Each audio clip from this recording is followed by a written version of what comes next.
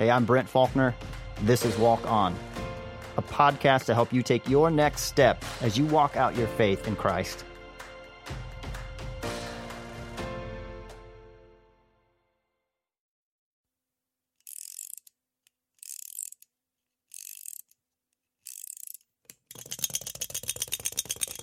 My boys have one of those chattering teeth wind-up toys.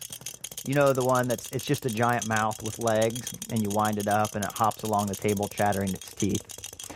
Well, I was watching that the other day, and it got me thinking about prayer. In particular, the way that we pray. Just like those chattering teeth, there's a lot of prayers being offered. A Pew Research survey found that 71% of Americans pray at least once a week. And if you're like me, when you pray, you bring a long list of requests that you just kind of rattle off to God. Chattering teeth, rattling off a list. So that got me thinking, what's the purpose of prayer? Is there a right way or a wrong way to do it? What's the motivation behind my prayers and the things that I present to God? Well, these questions about prayer aren't anything new. In fact, there's another wind-up mechanism that historians think was created to address some of these same issues about prayer. It's in the Smithsonian, and it's a wind-up robotic monk. You know, just like those little wind-up toys that I was talking about, but this one is way more complex. It's a monk complete with the cloak, holding a cross and a rosary, and after being wound up, this monk will walk in a square. Its head turns, its eyes move, its mouth opens and closes, and it performs different acts of devotion. It beats its chest in a penitent manner. It lifts a cross and rosary in the air, and then every once in a while it pulls the cross up to its mouth and kisses it. It's quite an interesting piece of machinery. But what makes it most interesting is its age and its origin. It was commissioned by King Philip II of Spain in 1560. In fact, it's one of the earliest known mechanical automatons. And the legend goes that King Philip had the monk made in response to a deal that he struck with God. His son was deathly ill, and he prayed that if God would provide a miracle to heal his sick son, then he would provide a miracle for God. The story goes that his son got better, and then King Philip commissioned a clockmaker to create this robotic monk. And historians have a couple of theories about the purpose of the monk. One is that they believe this monk serves as a teaching tool for 16th century Catholics that models the perfect actions that they believed were needed to pray to God. So if you would watch the monk, you would repeat his actions, you would perform the perfect prayer, thus ensuring God's favor is on you. The other theory is that King Philip viewed this as some kind of a prayer machine that continually offered prayers up and devotion to God on his behalf. So in other words, you just wind it up and let it go, and it prays for you. So you can get on with other business and not spend all your precious time in prayer. And so I wonder if many of us hold maybe similar views of prayer today. We don't even realize. I wonder if many of us hold a view of prayer today that is perhaps more magical than it is biblical. I mean, think about it. Magic at its core, it's about reciting the right words or the right incantation in a right way to manipulate the environment around you. It's about saying the right things and hoping that this outcome that you want to happen will happen because of the way that you say it. In high school, I was on the swim team, and before every meet, we would circle up and recite the Lord's Prayer. You know, the one that goes, "Our Father who art in heaven." Now, as we were saying this, I don't know what was going on in the minds of other people, but in my high school mind, the reason that we were saying this prayer was so that we could earn God's favor and that he would let us win the swim meet. And it never occurred to me what might happen if the other team was praying the same prayer too. But for me, that was the motivation. It was more about magic. It was about saying these words in the right way to get an outcome that I wanted. Well, so the question is then, what is the biblical understanding of prayer? What's prayer all about? Well, Jesus gives us some teaching about prayer in Matthew chapter 6. And in it, as he talks, he addresses the motivation behind prayer. He addresses a common misconception of that time about prayer. And then he gives us a model for our prayers. When he starts his teaching about prayer, he says, when you pray, don't be like the hypocrites who love to pray publicly on the street corners and in the synagogues where everyone can see them. I tell you the truth, that is all the reward they will ever get. But when you pray, go away by yourself, shut the door behind you, and pray to your Father in private. Then your Father, who sees everything, will reward you. Now, Jesus isn't saying that we shouldn't ever pray publicly. It's good to pray at church and together when we gather in our groups or before a meal as a family. What he's talking about is the motivation behind our prayers. And so in this section, Jesus was calling out the religious leaders whose religious acts were for show to impress others and to impose their piety on others. And the beauty of what Jesus is saying here is he's saying that there is a personal and private element to prayer. Keep this personal element in mind because it shapes the motivation of why we pray. And then he continues on in his teaching. He says, when you pray, don't babble on and on as the Gentiles do. They think their prayers are answered merely by repeating their words again and again. Don't be like them, for your Father knows exactly what you need even before you ask him. So again, here he is addressing a misconception about prayer in that day, and one that I think still exists for many of us today. Right? We think that we have to say our words in a right way, or if we show a certain view of what we say and how we say it will get God's attention, and then he'll answer them. It's a view of prayer that's more transactional.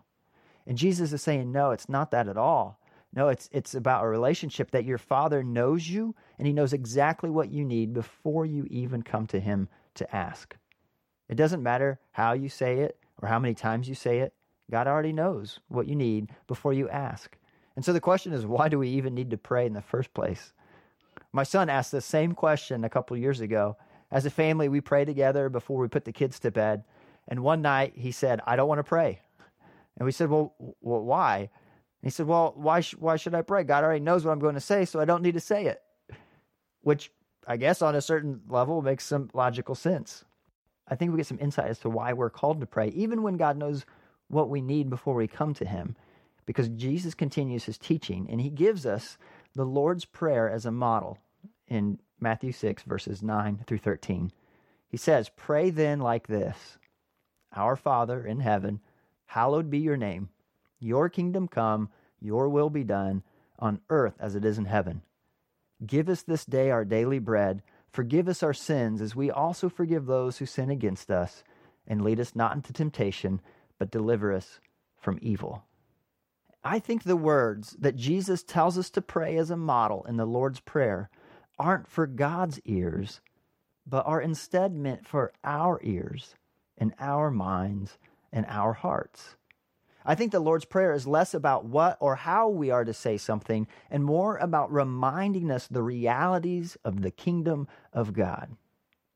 Because remember, just before this, Jesus said that we shouldn't think our prayers will be answered just by repeating words over and over, and that God already knows what we need before we pray. And so the Lord's Prayer is a reminder to us. I mean, think about this as we walk through these phrases. They're packed with meaning. Our Father in heaven, hallowed be your name. Or some translations say, may your name be kept holy. See, holy is a word in the Bible that is used that means to be separate or set apart or totally other. And it's used to describe God because God is so far above his creation. He's so far beyond and different and other from us. That holiness and holy has this idea of a weight of glory. And the other interesting thing about in the Bible is when things are mentioned multiple times in a row, it adds importance, which is why Jesus, sometimes when he teaches, he'll say, verily, verily, or truly, truly. He's trying to get people's attention, saying, hey, this is important, what I'm about to say. Well, in Scripture, the only attribute of God that is mentioned 3 times in a row is his attribute of being holy. Holy, holy, holy. We see it in Isaiah chapter 6 when he gets this glimpse of God and the angels are singing, holy, holy, holy. We see it again in Revelation when John gets this glimpse of heaven. Holy, holy, holy is the Lord God Almighty. The only attribute of God that is mentioned in Scripture 3 times. It's off the chart important. So we're reminded that God's name is to be kept holy, that he is separate, he is other from us. But in that same phrase, Jesus is reminding us of this beautiful dichotomy that yes, God is so far above us and so far separate from us, and he is holy, but at the very same time, he is our Father in heaven. And it's this beautiful dichotomy that God is totally other, but yet at the same time, he can be intimately known. And I think it's no coincidence that Jesus starts the Lord's Prayer off with the phrase, our Father, because that sets the tone for the whole intent and heart behind prayer, that prayer is about connecting relationally to our heavenly Father. And then Jesus continues on the next phrase. He says, your kingdom come, your will be done on earth as it is in heaven. Now, if I'm honest, so many of my prayers are really about asking God to do my will. I bring a long list of needs and requests, and I'm asking God to do this and to do that. But here in the Lord's Prayer, we see Jesus reminding us of the opposite, that it's about your will. It's about God's will being done, God's kingdom coming. And it's about our role in fulfilling God's kingdom. It's about saying, God, what do you want me to do to further your will here and now on earth as it is in heaven?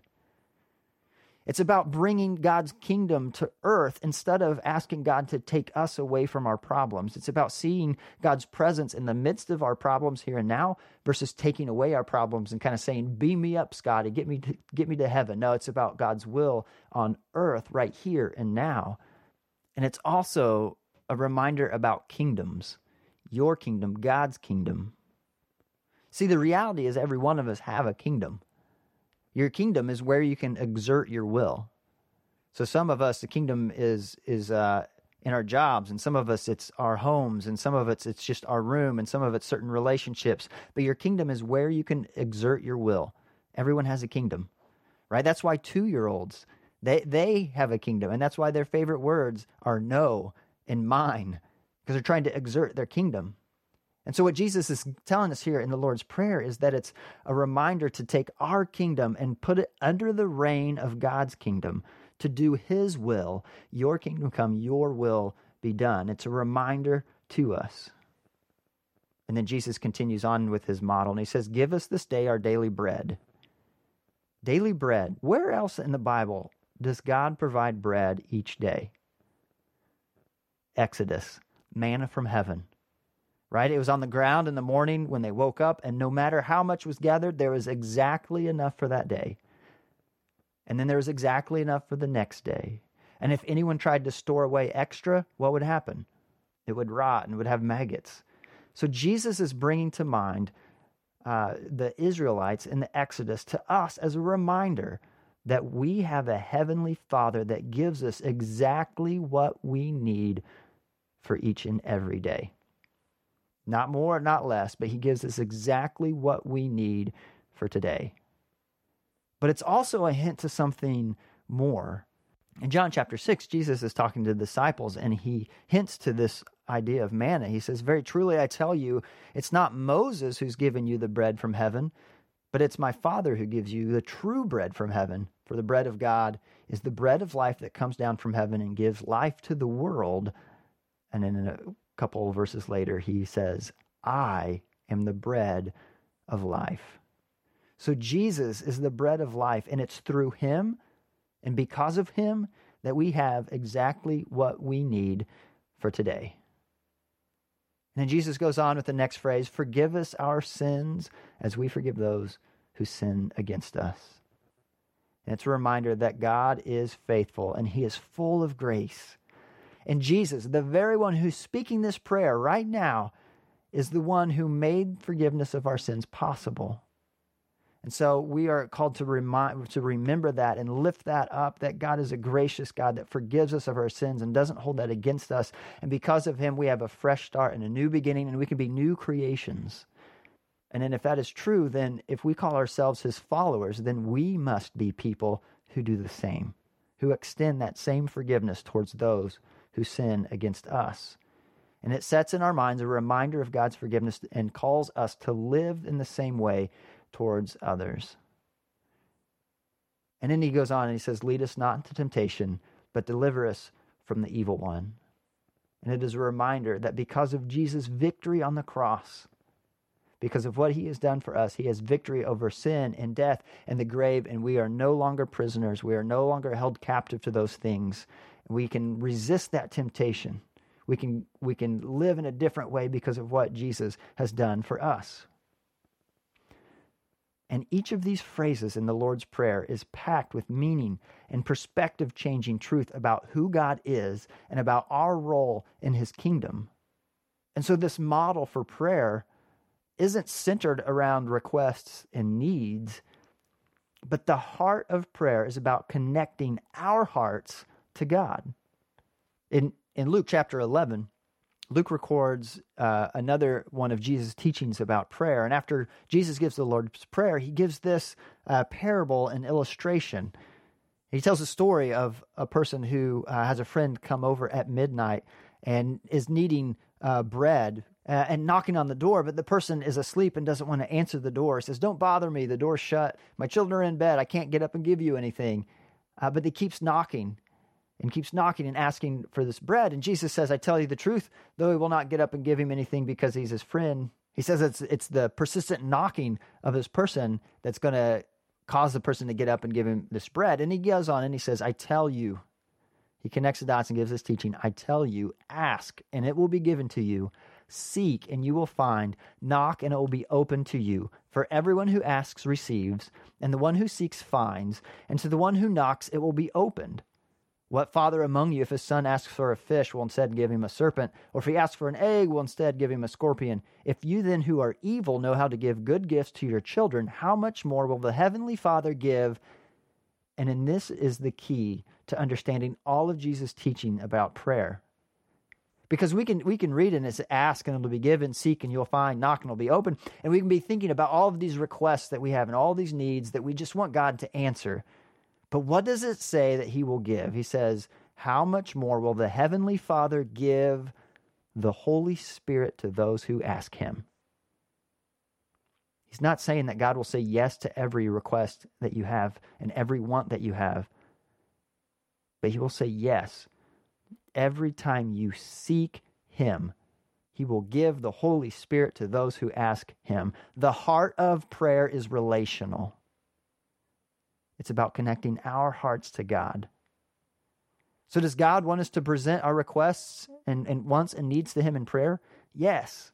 But too often, in our desire to have God answer our prayers, we make prayer more magical or transactional than biblical. We try to manipulate God to say things in the right way or to have a certain model or phrasing that we think will convince God to say yes to our requests. And in doing so, we miss the very heart of prayer because the heart of prayer is about connecting relationally to God. And really, isn't the ability to intimately connect to the creator of the universe way better than a cosmic genie that just simply grants our wishes? If you seek God, you will find him. When you knock, he opens the door to his presence. And when you ask, he gives you the best gift he could possibly give, himself. So what about you? What's the heart behind your prayers? Have your prayers become mechanical? Or have they become formulaic? Have you been missing the heart of prayer? The challenge for us, maybe a next step for you, is this. What would it look like for you to pray the Lord's Prayer every day this week? Not in a rote way or in a rushed way, just repeating the words, but sitting with each phrase and letting the truth in them open your hearts to God's presence. Prayer at the core and heart is relational. It's about connecting our hearts to God. If you seek, you'll find him. Hey, thanks for listening. I hope this episode helps you take your next step in your walk with Christ. If you want to stay up to date on all the latest episodes, be sure to subscribe. And if you found this podcast helpful and you want other people to find it too, the best way to do that is by commenting and rating in whatever podcast platform you listen through. Also, you can get more information on this episode and find other helpful resources by going to walkonpodcast.com.